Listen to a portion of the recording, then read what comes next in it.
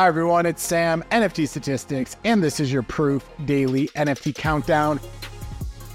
Continued things to talk about with DeGods, also some art drops. We have one coming from Snowfro and Jordan Lyle, and then we also have a Zeneca PFP, which is coming. He's been talking about it for a while, but we got a glimpse of the art. Let's dive right into it, starting off with a quick market overview. I put out a long-term kind of volume chart. This is about 6 months or a little bit more. You can see how much volumes have declined. Versus yesterday, we're down a small bit, up versus the weekend, if you really want to get into the details. But overall, this chart gives a pretty good sense of how volumes have trended. In terms of market share, is about 70% with Blur. There was a little while there where OpenSea was getting a little higher on the market share chart. That has since reversed. We're kind of back to about 70% Blur market share, which is where, I'd say kind of the average of where we have been. Large cap index was actually down pretty bad. DeGods just continued to be extremely weak. Also had some weak and pudgy penguins. Bored Ape Yacht Club kind of getting that floor price in the mid 28s as opposed to the 29. So a little bit of weakness there. And really nothing was up over the past 24 hours in the large cap index. In the mid cap index, though, we did have a rally in Sproto Gremlins. Sproto Gremlins just keeps on going. There's a meme coin associated with it that's been completely on fire. And I think there's kind of this dynamic right now where a lot of people making money on meme coins are putting that money into Milady, into Sproto Gremlins, into Remilio. And those are the projects that are really kind of bucking any bear market trend that we have seen. Here's the chart from Sproto Gremlins.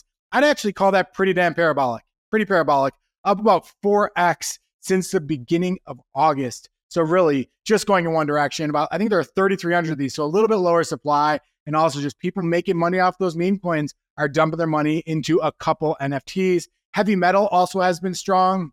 A little bit of excitement around the Yuga gaming ecosystem. Has kind of funneled into heavy metals, showing a little bit of strength. And then I also wanted to touch on this DeGods chart, which just continues to go lower and lower, seeing the floor price around 4 ETH right now. One of the things that's interesting about this chart, though, is that after the FTX news, because, DeGods was on Solana, and Solana really got hit after FTX, after XTX basically went bankrupt. You can see that they have seen this kind of decline before in DeGods. So this is not a first for them. There have been a couple serious crashes in DeGods. So a little bit more familiar territory for this team than others. But let's have a look at what the data kind of says about DeGods right now.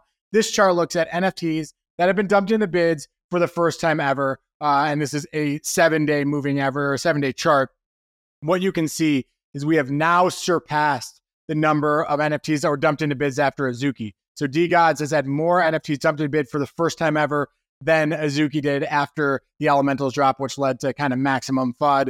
One thing I would say is that going into this event, there hadn't been as many DeGods that had ever been dumped into bids. So there's a bit of a bigger pool that you could possibly work with, but still really just seeing a lot of holders selling here. And the other thing is Machi Big Brother. I mean, if you look at this chart, you can see that this is basically a chart. I don't have dates on there, but just shows how Machi's position has changed over time. And you can see whenever he's got to 20 or 30, kind of in the beginning, he would always dump. This is not a guy who likes to hold long positions, but his position has got longer and longer on DeGods. He's now up to something like 350.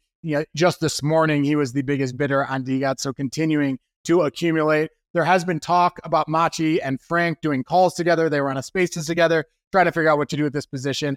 The problem is that Machi is only a piece of the problem here. I mean, if you look at new NFTs dumped into bids for the first time, Machi owns 300 something, but there are hundreds others that are owned by other people. But I think the other issue is that people see Machi. They know that Machi is not the guy who's going to own hundreds of DeGods off into the sunset. That's just not the way that he has really held any of his positions over the past 6 months. So then other people start to sell just on the possibility that he might sell as well. And it's just kind of the negative reflexive thing that we've seen in so many projects until now. A lot of people have been talking about how there are so many loans on DeGods, and that loans have also been part of the problem.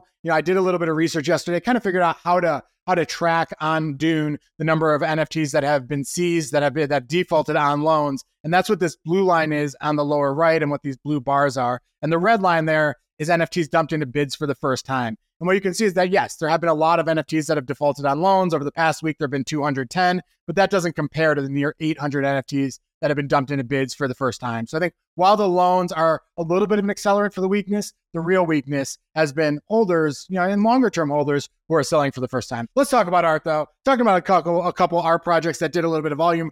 3 did more than 20th of volume, a couple Gazer sales, a bunch of Vera Molnar sales. Chromie Squiggles 8 sales. That includes the seed phrase sweep that happened yesterday. Let's have a quick look, starting off with this bold squiggle. So for 14.8 ETH, well below where bolts have been selling recently. So really nice deal for whoever got that. This Vera Molnar in the upper right sold at about a 50% premium to floor. So very cool one there. And then a couple grails of proof grails from a while ago. A protoglyph made by Larva Labs. This was the first NFT that they kind of put together when they were trying to figure out what the autoglyph would look like. That sold for 7 ETH. And then Bookends by Snowfro. Snowfro was the lead artist, the final artist announced with Season 2 grails. And this piece of his sold for 3.7 ETH. Second thing to talk about, Zeneca introduces his PFP. We finally get a glimpse of what the art's going to look like from Zeneca. And he wrote an 11 or 12 tweet thread about it. Said a PFP to reward a community of lifelong members for people who value humility over hype and substance over speculation. Now, digging into just some of the details of what he said. First of all, this is going to be non-dilutive. So everybody who owns a Zeneca or a Zen chest can burn that to get a PFP. So the team is not going to make any more money off this. There's going to be nothing, there's going to be no new NFTs added to the ecosystem. If you want the PFP, you got to burn a Zen chest to get it. Zeneca talked. He said, why a PFP right now? And he said something I've always kind of thought, which is that PFPs are an amazing way to increase the network effects and surface area of a community. And it really just creates a way for people to identify each other, for people to market the project, for people to market what they're all about. And I think even with all the weakness we've seen in PFPs, still have seen some of the biggest market cap in NFTs really from PFPs. And he was kind of saying that as well. In order to get one, you must burn a Zen chest. He said that it seemed like he thinks there will be some utility involved, but he said that's for another thread. So it didn't give a whole lot of detail there. And then timing is to be announced. In terms of Zen chests, these were minted for 0.03 ETH. The price did incredibly well, went up 20x in the very beginning. It's still trading around 0.15, 0.2 ETH. So if you do want to get one of these PFPs, I think the best way to do it is to buy a Zen chest, again, which is trading in the 0.15 to 0.2 ETH range. And here's a look at the art, just kind of pulling from the screenshot I shared there, kind of as a fun, mainly younger looking appeal, but also a couple of older guys. I like the pink hair. I'm putting the pink hair front left. So cool to see that. Third thing to talk about, Art and Craft, which is a drop that was announced by Snowfro. Of course, Snowfro is the founder of Artblocks, the artist behind the Chromie Squiggles. So whenever Snowfro does anything, people stop, people pay attention, people listen. And he's doing it with Jordan Lyle and the Prohibition art team. We've talked about Prohibition a fair bit on the show, and it's basically taking the Artblocks engine, but trying to make it more affordable, or trying to make generative art more affordable, less curated at some level, more available to more people, so more people can try generative art and get access to all sorts of different artists. Here is the tweet from Snowfro. Snowfro never does threads. He just does really long text blocks. He did that again, just kind of pulling out some of the things that I pulled from it. First is that this is what they call an inclusive edition generative art project. Inclusive edition is a new term, kind of a nice term for open edition. Now, what they said is that what makes it different is that there's no cap on supply, which is similar to an open edition, but there's also no cap on the time length. So normally with open editions, it's open for a week. Whereas here, they're just going to let people mint until it seems like it's lost momentum or everyone has got one, and then they're going to shut it. So they're not announcing how long it's going to be. The project's called Art and Craft, working with Jordan Lyle and the Prohibition team. It will be generative, so there's going to be a whole variety around size, colors, style, pattern, gradients, topography. I'll show you some in a second.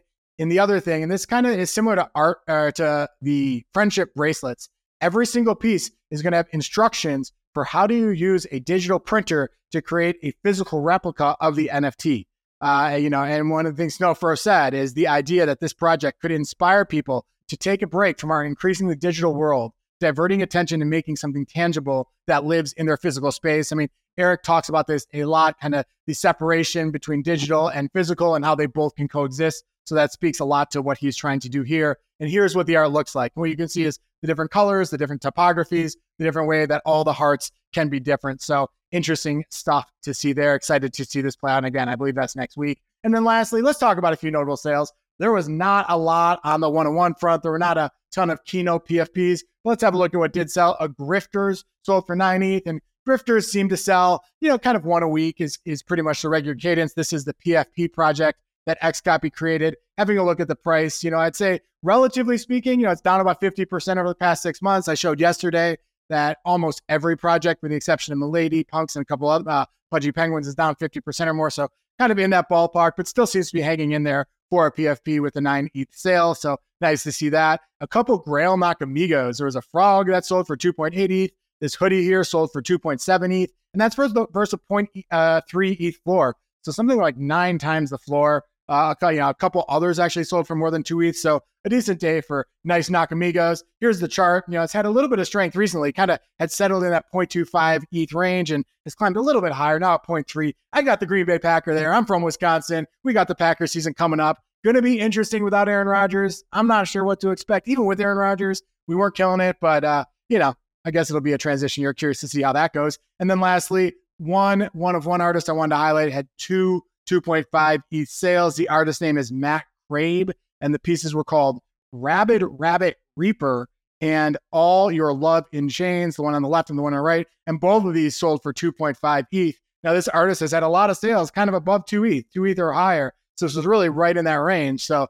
nice to see an artist who's maintaining kind of the higher end of the range for the sales they have had. Try to look him up. Try to learn a little bit more about this artist. He has a fair bit of a following on Instagram, and his personal bio there says, just another ice cube staring into the flames. And here is a picture of him, I believe at an art fair in that icon there. That is all from me today. I hope you enjoyed the show. If you did, give us a like. Tell us what you think in the comments. Subscribe to the channel as well as to our Telegram group. You can get the link below, and we'll be back tomorrow and just about every weekday with another show. Have a great day.